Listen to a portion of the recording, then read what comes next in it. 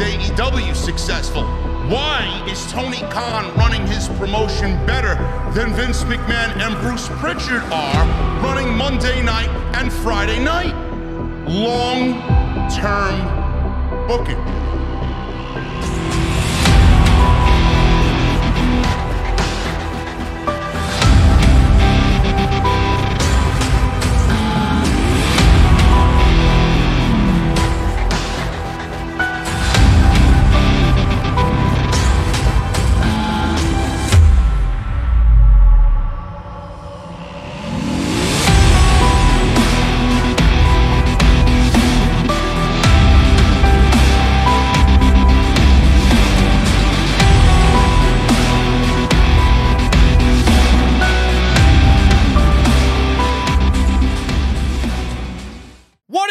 Guys, thank you so very much for joining me right here on Off the Script. This is episode 410 for your Saturday, February 5th, 2022. I am JD from New York, and behind me is the OTS venue.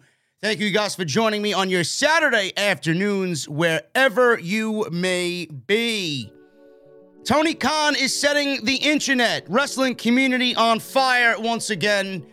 As always, TK knows how to drum up attention for AEW. Rampage happened last night, right after SmackDown. Very good show for AEW. And within that hour of television, Tony Khan stated that he will have a major announcement on Wednesday night in Atlantic City for AEW Dynamite. Now, the Forbidden Door has been a thing in AEW, where all are welcome from other promotions to walk through that Forbidden Door and wrestle for Tony Khan and All Elite Wrestling. He's mentioning the Forbidden Door once again, and running speculation is that it is a former WWE superstar.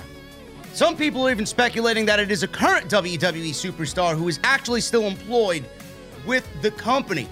We don't know who this may be, but I will give you my opinion on this today and who I think it is. We're going to narrow it down to who it is and who it is not. But one thing is for sure, man. Tony Khan has a beautiful sea of talent to choose from to bring on into the promotion. I think we all know that their roster is somewhat bloated at this current time.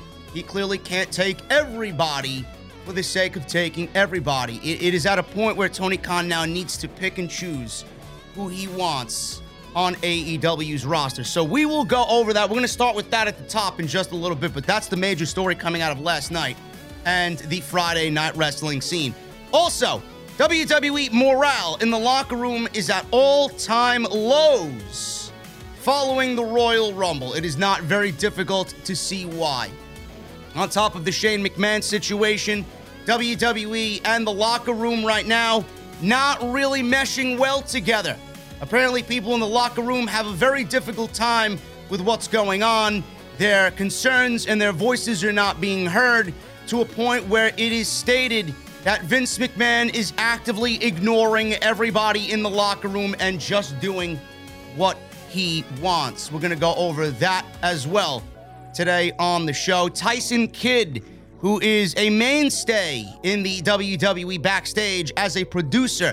He is one of the many people who is integral in the Women's Royal Rumble in the last couple of years. He was not a part of the producing team for this year's Women's Royal Rumble. Why? I don't know, but I got the story on it. And the fact that Tyson Kidd wasn't there, there were other people on that women's roster that did not want to work the Royal Rumble without him being there as head producer for the Women's 2022 Royal Rumble. We got all this plus so much more right here on Off the Script. Again, thank you guys for joining me on your Saturday afternoons, wherever you may be. Follow me on social media at JD from NY206. That's on Twitter and Instagram. Thank you to all the new followers on Twitter. We are getting very, very close to 37,000 followers on Twitter. So thank you guys very much. If you guys want my in real-time thoughts about everything that happens during the week, make sure you guys go on Twitter. It's also a great way to keep up to date on when I do upload here as well. It all filters through Twitter. Instagram as well. Make sure you guys go follow me all over social media. If you missed any of the content that I've uploaded this week, and there has been plenty, and there will be plenty, it's WrestleMania season. I'm going to be a busy bee. Make sure you guys go and check all that out. It's on the homepage right now. Everything you need from Monday's live stream, Wednesday's live stream, Friday, last night, and the live stream for SmackDown and Rampage, plus episode 408 and 409 on Tuesday and Thursday. So make sure you guys go and check that out. It is all on the homepage for you right now. Hit that thumbs up. Let's try for 1,000 likes minimum on today's Off the Script. And make sure you guys go and hit up my sponsor for today's show, Honey. JoinHoney.com/offthescript.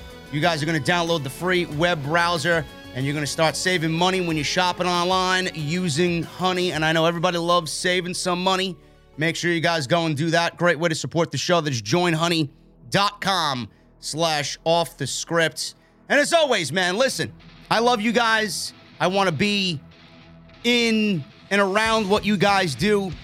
AEW is happening on Wednesday in Atlantic City. And I'm going to be talking about this for the next couple of days until we actually get to Wednesday. I will be in Atlantic City, not for the AEW show, but I'm holding a VIP OTS meetup. So make sure you guys come on out to that.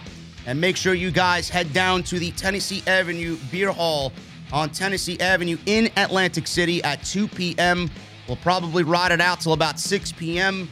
I know you guys want to get to the AEW Dynamite show if you are indeed going. So if you're coming from New York or Pennsylvania, if you guys live in Jersey and you want to make the ride out to Atlantic City and hang out for a little bit, have a couple cold beverages, have some good food, talk wrestling, there'll be fun to be had. There'll be merchandise to be sold. It is going to be a great time. So if you guys want to join the meet and greet, make sure you guys head on down to the Atlantic City area. That is the Tennessee Avenue Beer Hall, 2 p.m. on Wednesday afternoon, right before AEW Dynamite. We're going to start at the top with AEW, man. This story is getting out of control. And Tony Khan, like I said, really knows how to drum up attention for All Elite Wrestling. The Forbidden Door, the elusive Forbidden Door, is once again opening. And more former WWE stars are expected to join the AEW roster. We're going to start with what Tony Khan said on Busted Open Radio. Tony Khan was on Busted Open Radio, and he strongly hinted that more free agents are on the way to All Elite Wrestling. Khan said that more big names and big signings are expected in the near future, and the Forbidden Door shall be opening again very, very soon. Khan also said that there will be some news coming out of Rampage, which was last night, and some big news next week too. Now, there was no real big news on Rampage. It was pretty much Tony Khan saying that there is big news, and he announced the announcement of big news coming. And the big news will be happening on Dynamite on Wednesday in Atlantic City. Khan said that it's an exciting time to be a pro wrestling fan right now, and the roster is getting better in All Elite Wrestling. Dave LaGreca, one of the hosts on Busted Open Radio, noted that there are a lot of free agents available right now. Khan agreed and said that he loves listening to the wrestling fans. He added, anytime we can sign somebody that's going to make the fans excited, that's going to come in here and give the fans big matches and that they're excited to watch, somebody that can bring new fans to AEW, it's a great opportunity for us. So I will continue to explore the free agent market, and the Forbidden Door will be open again soon. End quote. Very tame reply by Tony Khan. He didn't really divulge much information there on Busted Open Radio. He took it upon himself to go on social media during Rampage last night and really kind of blow this thing wide open. Now, I will say about the Forbidden Door is a great thing. So much so that WWE is even getting in on teasing Forbidden Door. No, they're not. There's no Forbidden Door that exists in WWE. Mickie James was not a Forbidden Door. Impact is not a Forbidden Door. The Impact Women's Championship is not a Forbidden Door. It means absolutely nothing. And as you guys saw, I don't know if you guys really saw, because, I mean, let's be real. Who's watching Impact? Nobody's watching Impact. Nobody's watching Impact. Nobody sees how good it really is, right? If it was good, more people would be watching. Mickie James was in the Royal Rumble. What did they do? They did one of the lowest ratings of the year so far following Mickie James' appearance in the Royal Rumble. So what exactly did it do for Impact Wrestling? I think they did 114,000 viewers for this past Thursday? Give me a break. I do that in a single week myself on the channel. So how good are they really doing? And how good is Impact if nobody's watching it? WWE did nothing for Impact, and Impact certainly will do nothing ever for WWE. They're even getting in on the Forbidden Door. Now, I will say this before I move on to what I want to talk about next. The Forbidden Door is great, but Tony Khan, I think he knows this. I mean, he is the mastermind behind all of this. He obviously knows what he can do and what he can spend money on and what he should not and cannot spend money on. The roster is looking a little bloated right now. Now, I know for a fact that Tony Khan doesn't sign everybody and lock everybody into multi-year deals. He's not signing everybody and locking them in. That would be a huge red flag for AEW. It's not going to happen that way.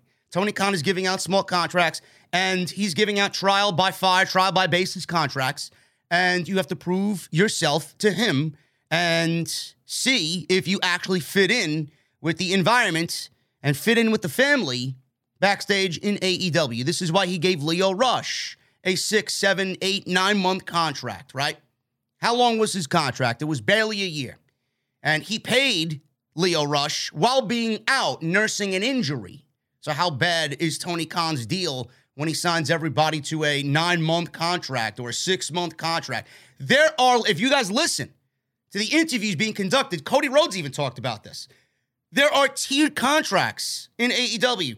Clearly, somebody like the Young Bucks or Cody Rhodes or Kenny Omega or Adam Page or Bryan Danielson, CM Punk, so on and so forth. All the major names have a Tier 3 contract. Everybody else gets a Tier 1 contract or a Tier 2 contract, which is, not really concrete, but it is a trial by basis contract. And everybody he brings in for Dark, he signs them to pay-per-appearance deals. They get paid, they show up, Tony Khan uses them, they get some exposure, and the world goes round and round. Tony Khan is not locking his money into deals. Otherwise, AEW wouldn't be right here, right now, where it is. They won't exist. There'd be no video game coming out. There'd be no competition for WWE, and WWE would be the only game in town. He knows what he's doing. So I doubt anybody coming in is going to get a huge deal. Maybe a Johnny Gargano, maybe a Keith Lee, maybe an Ember Moon, Athena, whatever she's going to go by. But not everybody's being locked into these deals. So the Forbidden Door is really a forbidden door. You don't know where they're going to end up, how they're going to show up, who they're going to wrestle, and how long they're going to be able to be in AEW. They may show up and then they may go do something else and then come back. Who knows? It is a very fun time, like he said, to be a pro wrestling fan. Now, a top wrestler apparently is set to debut on Dynamite. I'm not sure if this is in correlation with the Forbidden Door, but a top superstar is set to debut on Wednesday's Dynamite. Now, he talked about this on Busted Open. He goes on Twitter during Rampage, and he elaborates this a little bit more. Tony Khan announced on Twitter that a top wrestler will walk through the Forbidden Door and will debut this Wednesday night on Dynamite. Khan tweeted, and I quote, "As referenced on Rampage, I have a surprise. On Dynamite live on TBS, a top wrestler will walk through the Forbidden Door this Wednesday and debut in AEW. More info to come. Thank you to everyone who joined us for a great Rampage. See you Wednesday on TBS." Khan followed up on that initial tweet and said this in a second tweet, and I quote, "The Forbidden Door can be opened for anyone from any wrestling promotion in the world, whether or not it's a company that AEW is on good terms with, even if it's someone from a company that's open for business." That is a direct line from Nick Khan, who said, "I am not actively selling WWE. We are not actively selling WWE. But if someone comes along and gives us the right offer, we are definitely open for business." That's a Nick Khan line. So that's a direct shot at Nick Khan indirectly. So we have Tony Khan following up that tweet with this one. They're also welcome to slam the door in the face of their prior company. That line says a lot. Who in the last couple of months has done that to WWE? I don't know. two names come to mind, and I will talk about that in a second. There's a long list of names that would fit Khan and his description about what he's talking about in this tweet. Some of the names that fans are already speculating are Kazuchika Okada from New Japan Pro Wrestling, Josh Alexander, who apparently has his deal coming up in Impact Wrestling. His name was just mentioned on Dynamite with Brandy Rhodes in a promo battle with Dan Lambert. So it should be noted that Alexander's name was mentioned, like I said, by Brandy on Wednesday during her promo with Dan Lambert. Alexander also sent out a cryptic tweet, which you guys can see on his Twitter page, about his future plans in pro wrestling. There are also several former WWE stars who are free agents right now, officially, as of this week. And the belief is that one big name may have already signed with the company, and his name is Keith Lee. Limitless Keith Lee. There was a third tweet from Tony Khan. He said this in regards to this big story. With a great showing on tonight's Rampage in a match against Sammy Guevara for the TNT title, Isaiah Cassidy has earned a qualifying match for a spot in the Face of the Revolution ladder match for the TNT title at Revolution. His opponent will debut Wednesday and sign a contract with AEW. Isaiah versus ? On AEW Dynamite. The big announcement for Wednesday's Dynamite that we referenced on Rampage, a free agent debut, and the person walking through the forbidden door are one and the same. They're walking in the door, signing a contract, and then slamming the door shut on Wednesday on Dynamite. End quote. I know this is getting everybody excited. It's gotten everybody excited, and I love when TK does this. TK has done this in the past and dropped the ball. He's done this in the past and fumbled. The big one was Christian Cage when he debuted. That was a complete blunder. He went on and on and on about it to the point where he made it sound like CM Punk was coming in then at Double or Nothing. And it ended up being Christian Cage. And it was a very lukewarm reaction. I honestly think with all the backlash that Tony Khan received, all the criticism that Tony Khan received for the way that he handled that one, he came off, and I don't want to disrespect him in any way, he came off like a mark, a big-time mark, and he made himself look foolish. I think from that, he learned his lesson. I think from that, he took what social media and the fans were criticizing him about, and I think when he went into the Adam Cole, Bryan Danielson, and CM Punk deals, where they all pretty much debuted at the same show, it was a huge deal, and he went about that in the most professional way possible. He knew he had something special, and he knew he didn't have to do anything but the minimum to get people excited on that. And I think everybody knew. The wrestling community and the dirt sheets kind of took over for him, where he didn't really have to say anything. I think everybody kind of had a good feeling about what he was doing and what he was about to bring to AEW, and he didn't have to say anything, and he stood in the shadows and just let it be. He played it beautifully. The whole first dance with CM Punk, Bryan coming out at All Out, Adam Cole coming out at All Out. It was all a beautiful symphony of things that led into AEW Dynamite Grand Slam in New York City. It was fucking beautiful. I think Tony Khan's learned his lesson. And I mean that in a way where he is saying a lot here, but I honestly think if he's delivering something with this much hype, then it's going to deliver on Wednesday. Who is it? There are a bunch of names out there. Johnny Gargano is one of them. Let's start with him. Johnny Gargano is one of them.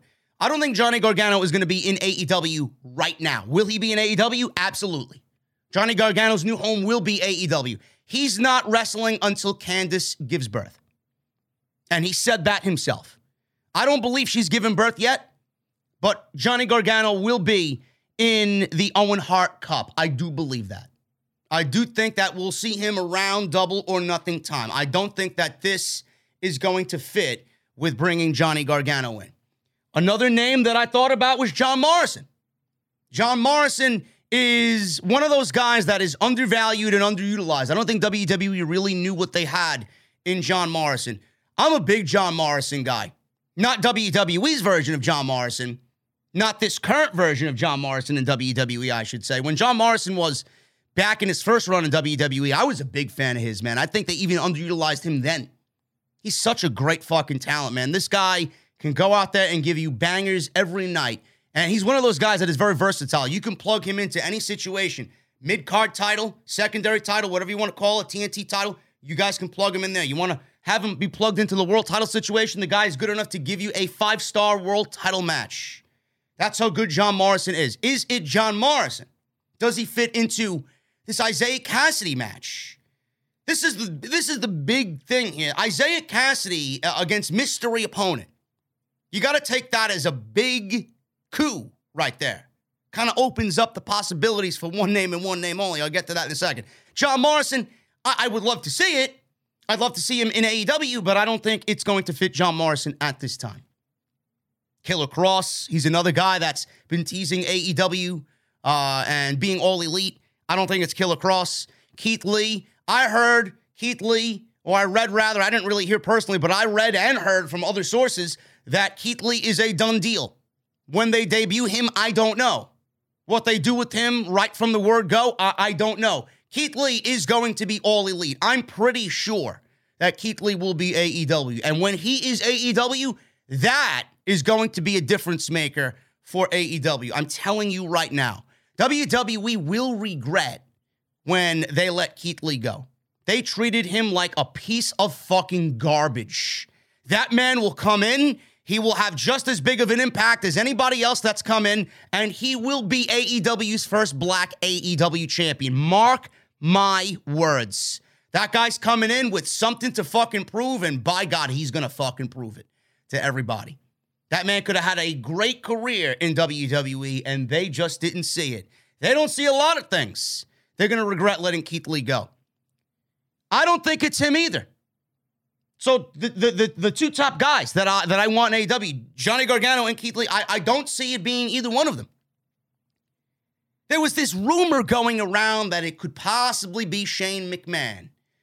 I don't think it's Shane McMahon. I don't think Tony Khan would ever be looking at bringing a McMahon into the company unless it's going to be a huge storyline that's only going to play out on TV and he's going to have nothing to do with anything creatively done backstage or office-wise done backstage. I don't see it being Shane McMahon. There were a bunch of AEW memes that Shane McMahon is going to be all elite. I doubt it. I don't think that's a smart move by AEW. And there was a report on the last episode I did, episode 409, where there were people in WWE wanting to let Tony Khan know that it would be a disaster if he brought somebody like Shane McMahon in after what he did to everybody at the Royal Rumble. Stay away. Send warning signs to TK. Do not allow Shane McMahon in. It's not Shane McMahon. Do not worry. The other name that I'm thinking about, and I don't know if this is true or not, or if this could even be a possibility, is Mustafa Ali. Now, I know he's been very adamant about wanting his release. I would love to see him get his release. The Free Ali hashtag is still going strong. WWE's not releasing him. Apparently, he's got more than a year left on his deal. WWE and Ali reportedly have spoken, and the word value has been thrown around back and forth. I don't know from which side that word came, but value was brought up. WWE clearly finds no value in Ali. I would assume that word and its meaning came from him. He's valuable. He can be valuable. WWE doesn't see it. What they're probably going to do is keep him off television and have him ice cold before he goes and does his next venture. They'll probably end up releasing him a month before his contract is up just to say, fuck you. Then he'll go into 90 days and have to sit out another 3 months. And that would be the cherry on top of WWE's bullshit Sunday to Ali. Could we see Mustafa Ali show up on Dynamite and say, fuck you to WWE? He'll let the lawyers handle it. I would love to see it, man. That would be fitting. That would be justice served for everybody that fucking hates the 90-day clause, man. And what big balls Ali would have to show up on Wednesday night and get himself into a match for a TNT title shot opportunity. It's something that I'd love to see because it's just so out there. You don't think things like that can happen, but push somebody enough, man, you'll see how fucking crazy and how much they want it. You know, how crazy they are and how much they want it. It's crazy. Who do I think it is? I think it's Jeff Hardy. I genuinely think it's Jeff Hardy. And the reason I say this is because Matt Hardy's been teasing a lot about changing his character, Team Extreme. I think he's kind of made it very well known that Jeff is coming in without really saying those words.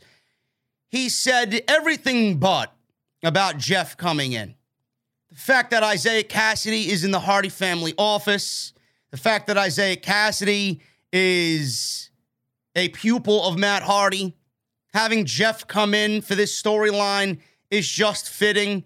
Obviously, Isaiah is not going to win. Obviously, it seems like the Hardys are going to get back together, and hopefully the Hardy family office goes away and they all go on their separate ways. And I honestly think it's Jeff Hardy with everything that's really materialized here. And what Tony Khan said in his tweet, it is somebody that is coming in, going to sign a contract. It definitely has to do with the Forbidden Door, right? I honestly think Jeff Hardy would fit into the Forbidden Door mold. Keith Lee isn't a Forbidden Door. Johnny Gargano's not a Forbidden Door. Killer Kross is not a Forbidden Door. John Morrison is not a Forbidden Door. Kazuchika Okada is a Forbidden Door. Will Ospreay, who's been tweeting Omega back and forth, I do see both of them somewhere walking through the Forbidden Door at some point this year. Those are Forbidden Door walkthroughs. Those other guys are not Forbidden Door walkthroughs. They're all free agents. They're not tied to a company. So it doesn't really fit into the Forbidden Door definition. Jeff Hardy and Ali fit into the Forbidden Door discussion. Ali more so because he's still contracted to WWE. That would be a true Forbidden Door. But Jeff Hardy is a Forbidden Door. Why is he a Forbidden Door? He walked out of WWE because he was sick and tired of being there. He didn't want to be there anymore. WWE thought that Jeff Hardy was under the influence. They had him take a drug test. Hardy apparently was under the influence, says WWE. That's why he did what he did. Hardy came back and said, I wasn't under the influence. I took a drug test. I know it's coming back negative. Hardy just walked out because he didn't want to be there anymore. He just gets into these modes, Matt said, where he doesn't want to be there anymore. He gets in his feelings and he just makes those rash decisions for himself. I'm not saying that he intentionally got himself fired, but that's exactly what it looks like. It almost looks like it's coming off as Jeff Hardy did what he did because he knew WWE would take the actions that they did, and he played the system right. Jeff Hardy played the system right, and WWE had Jeff Hardy go and manipulate this way out of the company. And their first inkling was, let's give this guy a drug test. He's fucked up. Jeff was not fucked up. Jeff's test came back negative. And then they ended up releasing Jeff without the test results coming back because they feared the worst.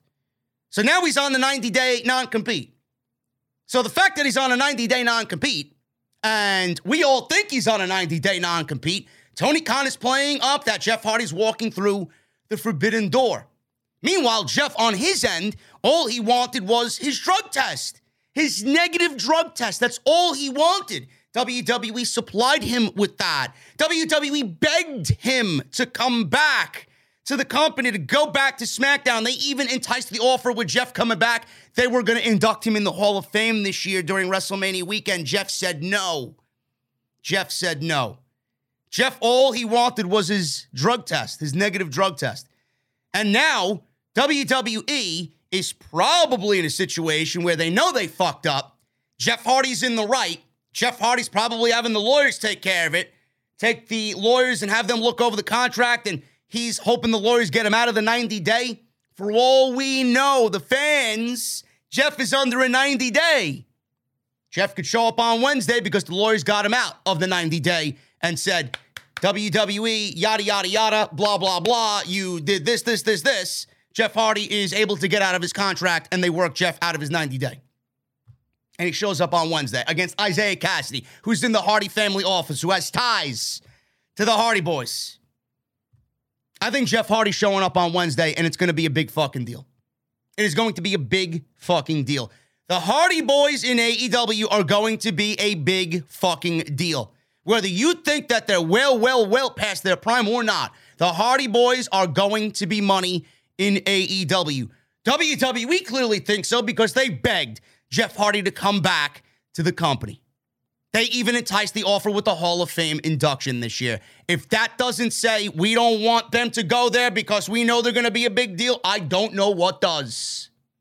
Jeff Hardy's debuting on Dynamite. That is my prediction for Wednesday night. And kudos to Tony Khan. We knew it was going to happen, but it seems like it's going to happen sooner than we all thought. Matt Hardy teased making an extreme change to his character to even add more fuel to the fire.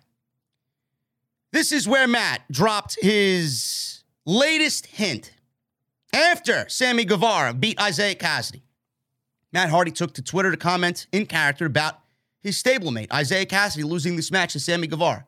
On Twitter, he says this: "Maybe it's time for me to go back to the drawing board. Maybe it's time for me to get rich on what originally made me rich, which was me. Maybe it's time for me to lace up my boots and get a little tighter. Maybe it's time for me to adapt my old motto of fear." He then continued making a promise to the fans that starting February 5th, 2022, I'm going to bust my ass. I'm going to do everything I possibly can to make my dilapidated vessel, after all the wear and tear on my body, after my age, and get into the best shape that I possibly can be in. I don't like the direction that Matt Hardy is currently heading in AEW. If something doesn't happen with the AHFO, something has to change. Maybe it's time for Matt Hardy to make an extreme change. End quote. Now, as you guys know, and I'm sure you guys are very well aware, Matt and Jeff used to be known as Team Extreme in WWE, which got fans talking when the AEW whole, forbidden door opened up, and Jeff Hardy was a center of attention here and a big topical discussion point. Obviously, that is all correlating with Jeff, Matt, and Team Extreme. It's expected Jeff will reunite with his brother Matt in AEW when his non-compete clause expires. It's supposed to expire in March following his WWE release. And the Hardy Boys have already been confirmed for a few public appearances together in the meantime. I do think it's Jeff Hardy. I really do. I do think it all plays right into the fact that Isaiah Cassidy's getting this match, but why Isaiah Cassidy? Keith Lee would not make sense against Isaiah Cassidy. Johnny Gargano would not make sense against Isaiah Cassidy. John Morrison, Killer Cross would not make sense against Isaiah Cassidy. Wyndham Rotunda's another one, right? Pretty sure Tony Khan wants Wyndham, former Bray Wyatt. None of those guys make sense in this instance.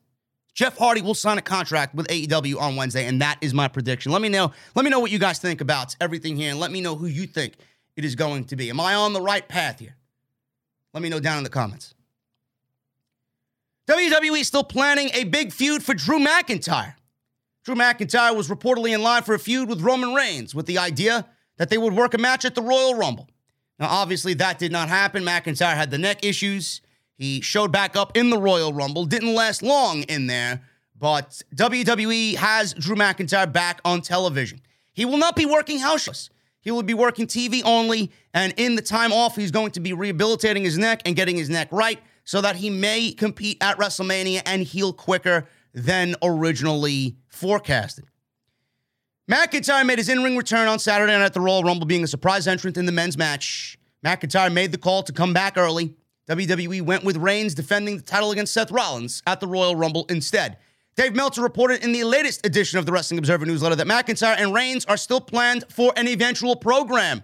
He noted it won't be happening in the immediate future. It's February, and we got 2 months till WrestleMania. So, it's not happening now, but I do see it happening after WrestleMania. This is probably your SummerSlam match for the WWE Universal title.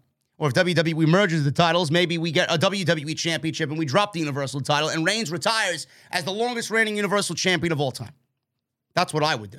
In a perfect world, that's exactly what I would do. Title versus title, Reigns beats Lesnar, one title, and the brand split. You guys know how I feel. This is going to be your summer feud on SmackDown. Meltzer reported that this is still the actual plan. Meltzer wrote, and I quote, McIntyre is very much in the plans for an opponent for Roman Reigns at some point. Before his injury, there was talk about Reigns and McIntyre as Reigns' program in the early part of the year in getting to Brock. And now that he's back, perhaps that's in Saudi, although it would be better served for later in the year. Clearly, it's not happening in Saudi. WWE announced Goldberg versus Reigns in Saudi for the Universal Championship. Puke all over the place is my reaction to that. McIntyre was announced in Saudi at Elimination Chamber to be going one-on-one with Madcap Moss. Imagine being at the top of your brand, being moved over to SmackDown in hopes of challenging for the Universal title. Some even thought McIntyre was going to dethrone Roman Reigns. Imagine being the WWE champion in the face of a brand in the middle of one of the worst times in American history with the COVID-19 pandemic, only to be moved to SmackDown to be feuding with Baron Corbin and Madcap Moss. And your WrestleMania match for the last 2 years, I don't know how Drew McIntyre is okay with this, Jinder Mahal and Madcap Moss and then Baron Corbin. Those were his last 3 feuds. Is Drew McIntyre being underutilized? I would say so. Everybody thought this guy was going to be on top of the world moving to SmackDown. It seems like he would have been better off on Raw. Awful. That goes to show you how terrible WWE creative is. So that is what's going on right now with Drew McIntyre. It's still in the plan. I think this is going to be your big SummerSlam match. They're going to be in a stadium again for SummerSlam, and WWE is going to give everybody a big-time match, and I hope the story and the storyline, the angle, is good enough to be building up to that match and have it really be special. I really hope so. And for Drew McIntyre's sake as well, man. The guy has been absolutely in a sea of irrelevancy since he dropped that WWE Championship. Big E's single run is over. This may break some hearts out there in the IWC, but this was pretty much the way it was going from the word go. At day 1, Big E defended his WWE Championship against Kevin Owens, Seth Rollins, Bobby Lashley, and Brock Lesnar, who was added because Roman skipped day 1 or missed day 1 because of COVID-19. Brock Lesnar pinned Big E in that fatal 5-way at day 1, hitting an F5, won the match, therefore becoming the WWE Champion. Many felt Big E's first title reign as WWE Champion left much to be desired as fans wanted better for him. Big E even previously admitted he wasn't happy with his WWE Championship run. This is where you speak up and change. Be the change that we need. Instead of taking everything that these fucking idiots clearly don't have an idea about and doing what they say. This is your career. I don't know why anybody watching this thought that this was the best road for Big E to take as WWE Champion. Big E was then moved to SmackDown. After he lost to Brock Lesnar at day 1, they moved him right back to SmackDown. Dave Meltzer in the Wrestling Observer newsletter noted that Big E's move to Friday Night SmackDown is a sign that he is no longer considered a singles champion-level wrestler. That was the exact quote in the Observer. Big E being moved to SmackDown permanently and put back in the New Day as a tag team looks to have ended his push as a singles champion-level guy. The plan on SmackDown was to put him in the New Day, and he wasn't brought over specifically to be an opponent for Roman Reigns, although obviously they could still do that simply due to the fact that Roman Reigns is definitely going to be in need of new opponents over the next year, and they have depth issues when it comes to challengers, and he at least was on top for much of 2021, so it may be easy to slide him back in there and make him a credible main event guy again. It's not going to happen. If WWE wanted him to be a singles, he'd still be a single. They want to move him over to SmackDown to put him in the New Day again and feud with Los Lotharios and Happy Corbin and Madcap Moss. Man, has the world gone in a complete 180 for Big E? Awful. Absolutely awful. And you people have nobody to blame but WWE. I'm not to blame, all because I gave it to you how it was, and I gave you the truth when I first saw Big E win the WWE Championship. It's not my fault. It's not anybody on social media's fault who was thinking the same thing. It's your fucking fault for getting excited about it.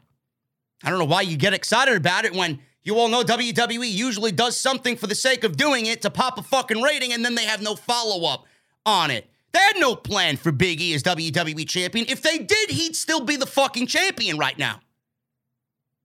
WWE dropped the ball. They dropped the ball from the word go. All they had in mind was Lashley and Goldberg. That's all they did. They wanted to do that match. They did it at SummerSlam. It fucking sucked dick. Then they did it again in Saudi. But the match in Saudi didn't need the WWE title. They figured we could do this match while making Big E the WWE champion. Goldberg fucked everything up. The fact that Goldberg came back fucked Big E. No, but you guys are not going to point that to being a problem. You want to blame me for speaking up on it when I'm actually in defense of Big E. The creative sucks. Bobby Lashley should still be the WWE champion. Should have never lost it when he lost it. Never. Bobby Lashley should have run through Monday Night Raw. WWE should have built Bobby Lashley as the unstoppable monster. They even shoehorned the New Day into a feud with Bobby Lashley, which would have set up Big E winning the fucking title from Bobby Lashley perfectly. Should have been Big E and Bobby Lashley at SummerSlam, not Bill Goldberg. No, but it's my fucking fault, right? I said that from day one when he won the WWE title in Boston. But nobody's going to go back and, collect that little nugget of information. Oh, JD's racist. Oh, JD's negative. JD doesn't want Big E as WWE champion for whatever reason. Oh, yeah? I booked it perfectly. What did WWE go and do? They made a fucking joke out of it. My second choice of attack here with Big E would have Bobby Lashley run through everybody. Maybe Big E wins the Royal Rumble. Maybe Big E still Money in the Bank. Maybe Big E cashes Money in the Bank in at WrestleMania. Maybe WWE books Bobby Lashley versus Brock Lesnar for the WWE title at WrestleMania. Lashley beats Lesnar. Lashley's unstoppable. But Big E comes out, cashes in, and wins the WWE title, and then we are off to the running. Big E's WWE Championship title reign there, that moment would have been memorable. Everybody would have been talking about it forever. He would have only been the second man in WWE history to cash in Money in the Bank at WrestleMania. Bobby Lashley would have been unstoppable at that point. Who stopped him? Big E. The first one that they should have did was Bobby Lashley doing Hell in a Cell with the fucking New Day. That's what they should have did. He beat up both Kofi and Xavier, did Lashley. Big E should have come in and saved the day right after Money in the Bank. Didn't he beat Kofi in like 6 minutes? You had a perfect feud ready and waiting for him, and you didn't do it. Big E, the first thing in the office that I'd be writing for Raw on that script. Big E opens the show, cashes in Money in the Bank, wants Lashley at SummerSlam. That's it. Now, but I'm to blame, right? I'm to blame for being right. Go figure. Big E will never see another WWE title reign ever again. WWE made him champion with no plan of attack, no actions at all. They made him look inferior to everybody else, including Roman Reigns at Survivor Series. Go back and watch it. It looked awful. Big E was never on the same level in that match as Roman Reigns, and WWE wanted you to know that. And then the loss to Brock Lesnar at day one, WWE did that intentionally. They wanted you to know, shut the fuck up about Big E. He's going right back to where he was because he did not get the job done. Typical WWE fashion. We know it's not Big E's fault. It's WWE's fault. But what do you think WWE is going to do? They're going to take the blame for themselves? Or are they going to blame Big E? Ratings were down to the worst ever, and nobody drew any interest out of Big E. What are they going to do? Blame themselves? Yeah, I'm sure Bruce Pritchard and Vince McMahon are going to blame them fucking selves, right? God, you people in the community are fucking mental. Really. None of you piece together proper thoughts and a proper discussion. This is why I have to come on here and explain it to everybody, because everybody's a half-witted fucking idiot. Big E is done. Now he's on SmackDown feuding with fucking Humberto Carrillo. I'm glad you guys got to see Big E as champion. It'll never happen again. Braun Breaker. Apparently Braun Breaker was going to be in the Royal Rumble. Plans for that were scrapped. Of course they were. Something cool in the Royal Rumble. Yeah, let's get rid of it. Per Dave Meltzer in the Wrestling Observer newsletter, WWE at one point considered doing a spot with Ziggler and Breaker in the Royal Rumble to help build NXT. The spot didn't happen, as it was later decided that nobody from NXT would be featured in the match. Breaker recently teamed up with Tommaso Ciampa to defeat Legado del Fantasma on NXT 2.0 this past Tuesday, and it appears that we are getting that match at the February 15th show, I believe. What is it? Massacre something? Vengeance Day? I was going to say St. Valentine's Day Massacre. Vengeance Day. NXT on Tuesday, February 15th. So that is exactly where they're going with that. Bron Breakker's not losing that championship to Santos Escobar, but it should be a damn good match because Santos Escobar is fantastic. But NXT should have been in the Royal Rumble, man. Johnny Knoxville was in the Royal Rumble. Bad Bunny was in the Royal Rumble. Shane McMahon wasn't in the Royal Rumble. Do you know who wasn't in the Royal Rumble? Cesaro. Bad Bunny, I'm not taking anything away from the guy's performance, but I'm not really choosing Bad Bunny to be in the Royal Rumble over a Cesaro or a Finn Balor or a Bron Breakker or anybody in the Royal Rumble, for that matter. Anybody on that WWE roster. Bad Bunny should not have been there. Johnny Knoxville should not have been there. Shane McMahon should not have been there. I would have absolutely done a mix of main roster talent and maybe 5 or 6 NXT talents. Bron Breakker, Tony D'Angelo, Pete Dunne, Tommaso Ciampa. Throw names in there that are legitimate enough to fucking be tough enough to win the fucking thing. Everybody in that match, nobody had a shot at winning it. The only time I ever felt like anybody had a shot is when Drew McIntyre came out. And we didn't even expect him to be there. That Royal Rumble was a fucking joke. WWE should always be using NXT in something like that because the environment calls for it. Get NXT over. Get these names in front of a bigger crowd. 40,000 fucking people in St. Louis. You don't want 40,000 people in St. Louis to know who Bron Breakker is or Tony D'Angelo or anybody that you're building up there. The Grayson Waller? Why? What difference does it make if they get eliminated? Book them in the match to go 15, 20 minutes. Have a decent showing. Get NXT some recognition. Hey, where can I find this guy? I like this guy. He's on Tuesday night. I'm going to watch Tuesday night. Nothing. They don't give a shit about the NXT brand. Triple H and his vision was fucking killed. They didn't give a shit about him. They clearly don't give a shit about the NXT name at all. Otherwise, they would have made steps to make this happen. It only makes sense. And they did not do it. And we got fucking Johnny Knoxville. Tyson Kidd. He's frustrated with WWE. Women refuse to work the Royal Rumble match due to his absence. This is news to me. Why is Tyson Kidd frustrated? Fightful previously reported that Tyson Kidd has not been producing matches for WWE for several weeks now. At this time, it was said that Tyson Kidd's absence was actually tied to the Royal Rumble, but no other details were provided.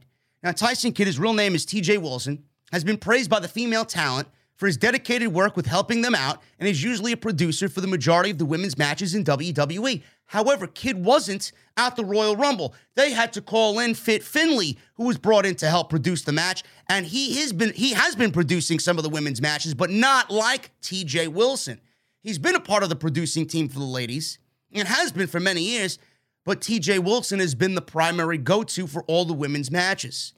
Fightful says this. Sean Ross Sapp actually said this in a Q&A this week, and I quote, "A few weeks ago, I heard that TJ Wilson had grown frustrated. The reason I didn't run a story on this is because I heard conflicting things from people that work with him, that are close with him, the company itself.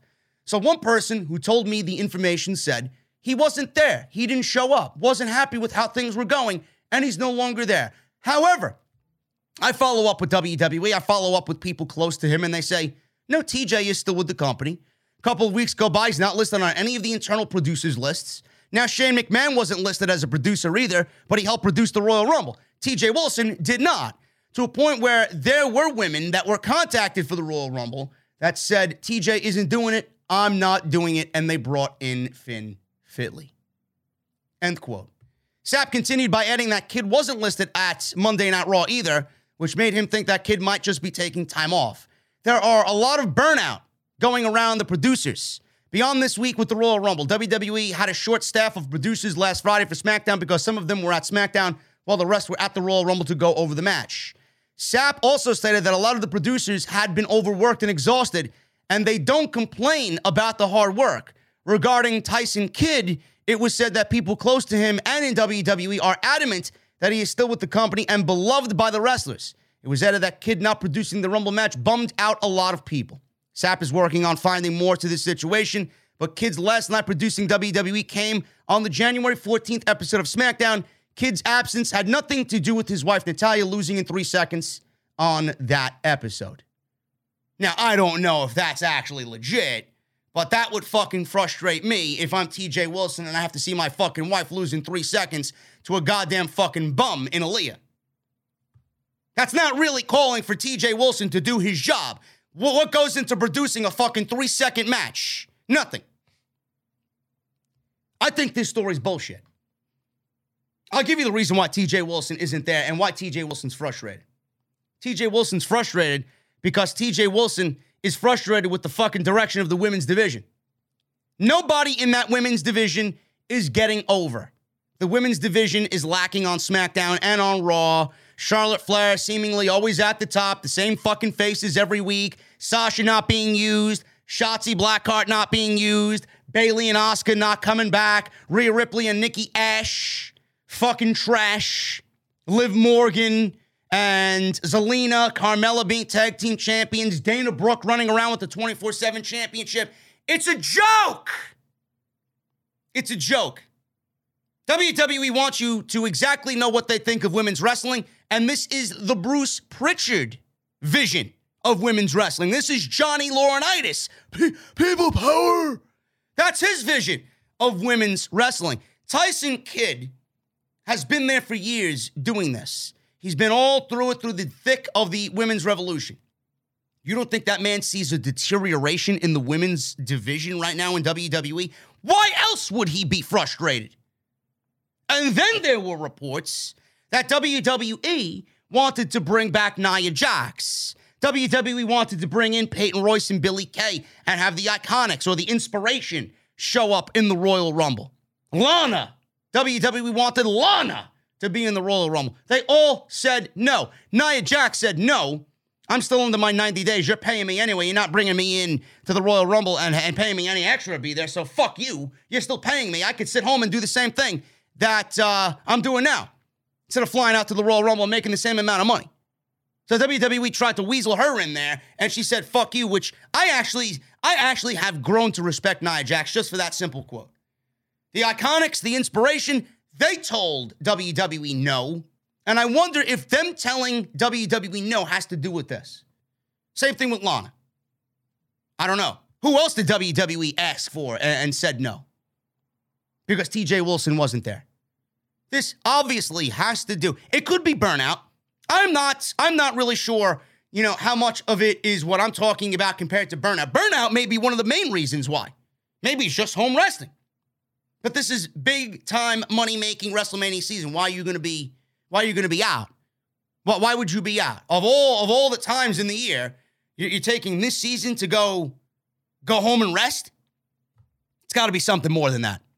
I honestly think the way he sees it, the frustration is mounting because the women's division is fucking awful. And everybody sees it. And WWE's not doing anything about it. They want what they want. They want 2-minute matches every fucking week. And everything that happened before the Royal Rumble, I guarantee you, that was also adding to his frustration. You got Toni Storm versus Charlotte Flair. Should be a money match on any fucking card. The feud was built up by throwing pies in each other's face, which then landed Toni Storm a loss on SmackDown, only for her to say fuck you and quit the company that same weekend. As a producer for that division, where you work primarily with all that locker room, you tell me that's not frustrating for somebody to see? Losing talent like that? Going through all the fucking terminations that WWE fired? You don't think that hurts him? And then seeing his wife booked like a loser on the show 3 weeks running now. She's been a loser for a long time, with WWE mishandling everything in that division, including her. You don't think this is mounting frustration? It absolutely is. Now, I don't know if he's going to be someone that's going to be asking for his release, being that his wife is working there. I doubt that's the case, but he may be taking a stand. Enough is enough with this shit. I want to work for you guys, but shit needs to change. This is not right. Everybody knows it's not right, but everybody seemingly is ignoring the fucking problems. On Monday Night Raw, no real plans for Veer Mahaan. On Monday Night Raw, Sean Ross Sapp talked about Veer in this same Q&A. He talked about Veer finally getting to Raw. Sapp stated, and I quote, "I'm not convinced he will, and when he does, I think he will just go away. It's a rib now at this point." End quote. WWE filed for the trademark of Veer Mahaan, and he's been backstage at shows. He's been used on Main Event. but just not used on TV. As time goes on, it seemingly looks like a situation that Elias had in WWE, where they showed vignettes of the re-debut of Elias, only to have those plans completely dropped. I don't get it. WWE clearly has made a fucking blunder here, and this is a rare situation where WWE has made a blunder with Veer Mahaan. They didn't expect anything from Veer Mahaan. Now he's been having these vignettes, and it's gotten over on social media. It's taken on a life of its own. I guarantee you, if they debut this guy, social media is going to go crazy for Veer Mahaan. How long it lasts, I don't know. It may be a week, 2 weeks, and then may die off. But get this guy in the fucking ring. You don't think you could use more talent on the fucking show? How difficult would it be to book this guy on Monday Night Raw in squash matches? Just get him on TV while you come up with a solid plan for what this guy could be doing. I don't get it. The neglect of talent is fucking ridiculous. This is the worst I've ever seen it. Get him on the show. Somehow this guy has become cool in the IWC. Now, I know the internet wrestling community is a small part of the overall audience in WWE, but Jesus fucking Christ, if you got something that looked like it was going to bomb and all of a sudden it's taken on a life of its own and people want to see it, why don't you give the fucking people what they want? I don't get it. Just get them on TV. It's going to be a pleasant surprise when it does. WWE talent is reportedly frustrated with the entire company. Attempts to speak with Vince McMahon are being ignored. Fightful is reporting that several WWE talents feel that they do not have a voice and they are reduced to making pleas on social media. There were no names listed in the report, but Mustafa Ali has been public about wanting his release from the company, and it was noted that Cesaro liked tweets that include messages from fans expressing frustration that he was not included in the men's Royal Rumble match. Fightful also notes that another talent stated that they've never felt less heard, and attempts to speak to Vince McMahon have gone ignored.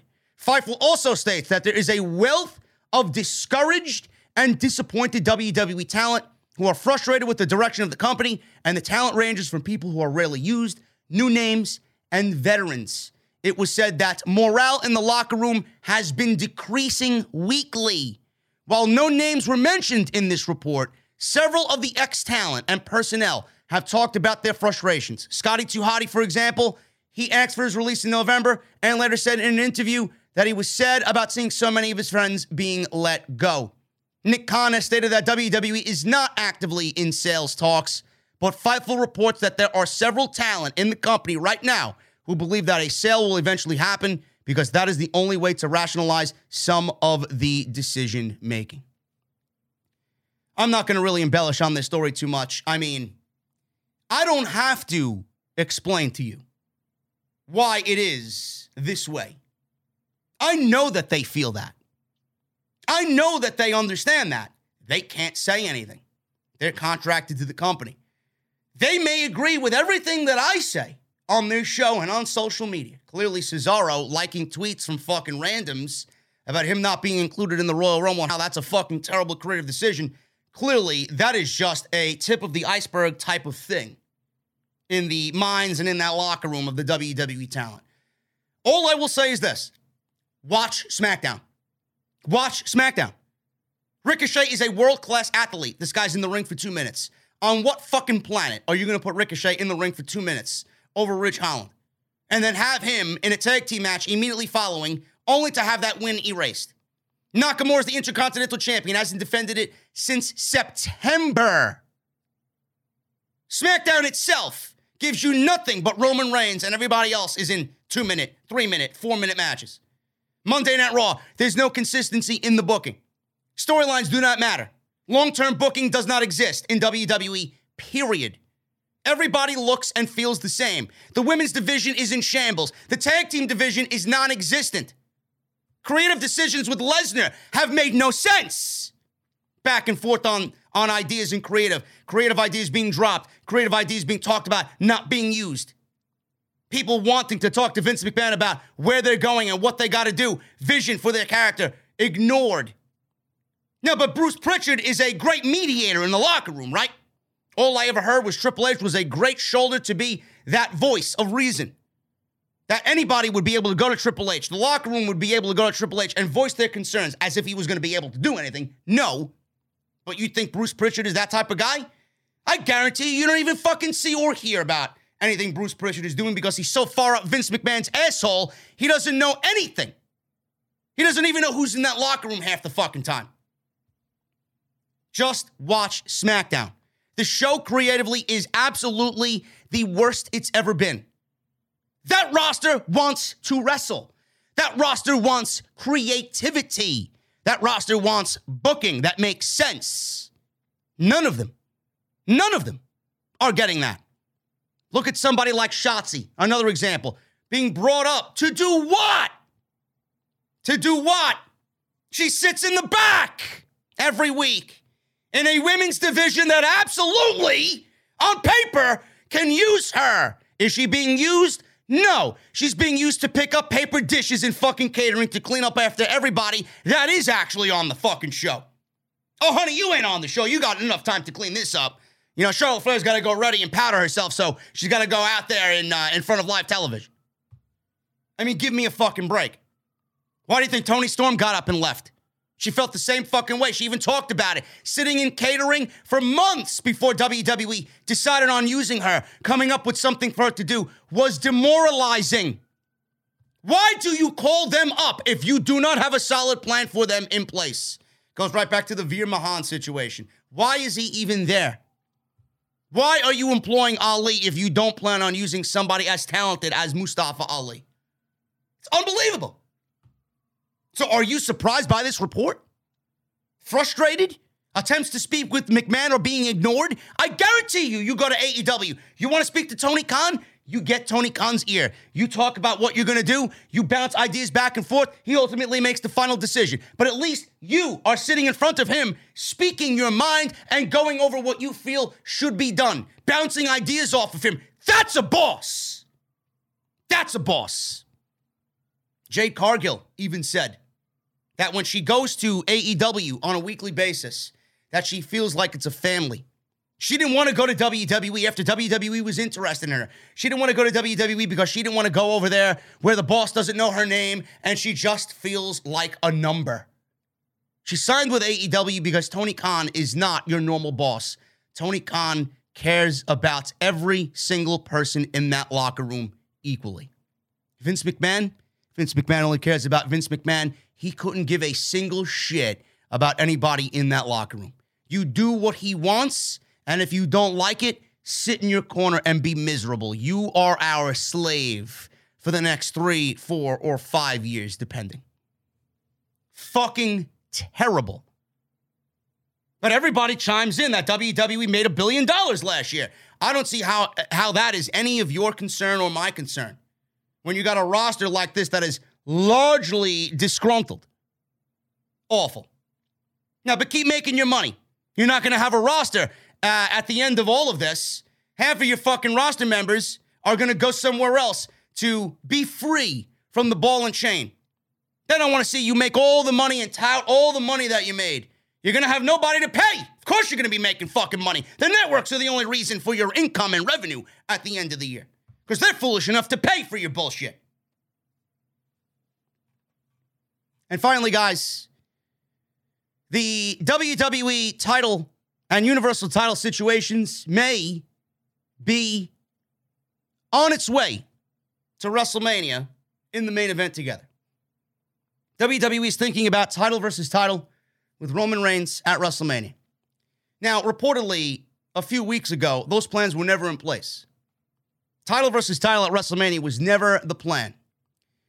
However, with Lesnar's addition to the Elimination Chamber match, the idea of a title versus title match has now resurfaced. It's been mentioned in promos. Paul Heyman's mentioned it. Brock Lesnar's mentioned it. And now Dave Meltzer is reporting that this is possibly the direction that WWE is going. Several members of the creative team believe that Vince McMahon will ultimately make the call to go for title versus title, hence Lesnar's addition to the Elimination Chamber and the WWE Championship match. There were reportedly some internal discussions as well, including Paul Heyman and Lesnar pushing for this to happen. Meltzer says the only thing that is being said at press time, the course to WrestleMania is set, with both titles, with a number of twists and turns to come, with most of it presumably playing out in the Elimination Chamber. The feeling internally is that Vince is leaning towards title versus title, which would mean the original planned WWE title match, whatever it was, is off of the WrestleMania card for now. You know, I mentioned this on SmackDown last night. If Lesnar won the WWE title at day one, and the plan was, because he mentioned it before the Royal Rumble. He mentioned it before the Royal Rumble. He mentioned title versus title. So clearly it was in their plan. Clearly it was an idea already discussed, right?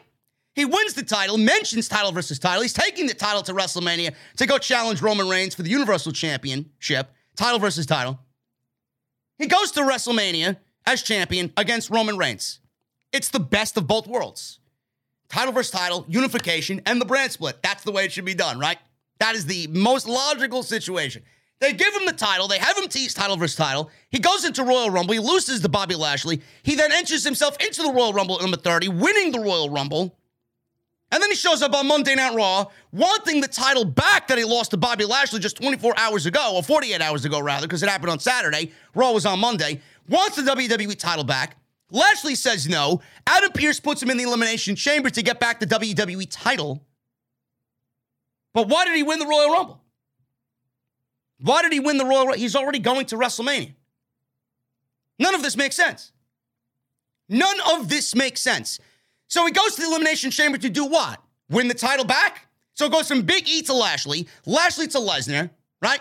Or no, Big E to Lesnar, Lesnar to Lashley, Lashley back to Lesnar. Why? If you wanted this title versus title match, which you clearly dropped seeds for well before the Royal Rumble when Lesnar originally won the title from Big E, if that was your plan, why did you take the title off of Brock Lesnar to put it on Bobby Lashley, only for Lashley to drop it back to Lesnar? Are we hot potatoing the title? Or are these the twists and turns that WWE's talking about? I don't get it. With Lesnar in the Elimination Chamber and him winning the WWE title, in my eyes, you've automatically wasted the Royal Rumble. You've automatically wasted the Royal Rumble. You could have gotten to the point of title versus title without Lesnar losing to Lashley and without Lesnar being in the Elimination Chamber. You could have did something else for the Elimination Chamber. You didn't need an Elimination Chamber for the men. The women could have had an Elimination Chamber to see who challenges Becky Lynch for the Raw Women's Championship. We would have been fine without a men's Elimination Chamber. Lesnar would still be the champion. Title versus title's on its way. Title unification, hopefully. And brand split ending, hopefully. I don't see why you're doing this title versus title match now unless you're ending the brand split. I don't see a reason for it to make sense if it's not ending the brand split. I don't. WWE could have gotten to the same point with Lesnar not losing the title. If they wanted twists and turns, they could have booked somebody logically to win the Royal Rumble. The winner of the Royal Rumble would then go on to WrestleMania Night 2. You could do title versus title on Night 1. Reigns versus Lesnar. The winner of that match is the unified world champion of WWE. The winner of that match wrestles Sunday night and wrestles the winner of the Royal Rumble. That's a twist and turn that WWE never really explored. Why? Now, but we need Lesnar to lose the championship, win the Rumble, only to win the championship back. You've automatically disqualified any importance that the Royal Rumble has this year. I don't get the logic there. Build everything around Lesnar. Now you want to know why fucking people are pissed off and disinterested in this season's WrestleMania. You got Ronda Rousey fucking putting everybody to fucking sleep. A match with Charlotte Flair happening that nobody fucking wants to see. Zero interest there. And then have everything booked around Lesnar and the WWE title while excluding everybody else. Now, I pitched for AJ Styles to win the Elimination Chamber. AJ wins the Elimination Chamber. He goes on to wrestle Edge at WrestleMania. Edge wins the Royal Rumble. And you start setting up Matt Riddle to be the WWE Champion by the end of the summer. Randy Orton gets involved. RKO breaks up. RK Bro breaks up. Randy Orton goes and wrestles Edge. He wins the WWE title. Riddle takes the title off of Randy Orton at SummerSlam in a rematch from WrestleMania. Simple. It's very simple. WWE has made the Royal Rumble this year irrelevant, but being that we got one of the worst Royal Rumbles of all time, It may be in their best interests for people to forget about this Royal Rumble, and that's why they did what they did with Lesnar. But you could have got to the same point without Lesnar losing to Lashley, only for Lashley to drop the title 3 weeks and be a transitional champion for a plan that you could have all done without changing a fucking thing coming out of day one. Thank you guys very much for joining me on the show. If you guys enjoyed this, let me know what you guys think down below. Hit that thumbs up, 1,000 likes minimum on today's show. Hit that thumbs up, hit that subscribe button down below. Turn on the bell for notifications. Make sure you guys go follow me on social media at JD from NY206. That is Twitter and Instagram.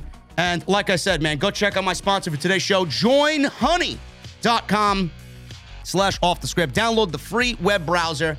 Make sure you guys are shopping online using Honey. You're going to watch the prices drop. It's going to apply those coupons right to your cart, and you guys are going to save money. It's a great way to support Off the Script. And make sure you guys go follow, go check out all the other videos that you might have missed on the channel. They're all there, all the live streams, all the podcasts this week. Make sure you guys check them out. They are on the homepage. And mark it down on your calendar, man. Atlantic City, Wednesday in New Jersey, Tennessee Avenue Beer Hall, 2 to 6 OTS VIP meetup right before AEW Dynamite. I'll see you guys for a brand new week on Monday, right here live on Off the Script with the Monday Night Raw post show right here from the OTS venue. Have a great Saturday, guys. Have a great weekend, and I will see you back on Monday for WWE Monday Night Raw. See you guys later.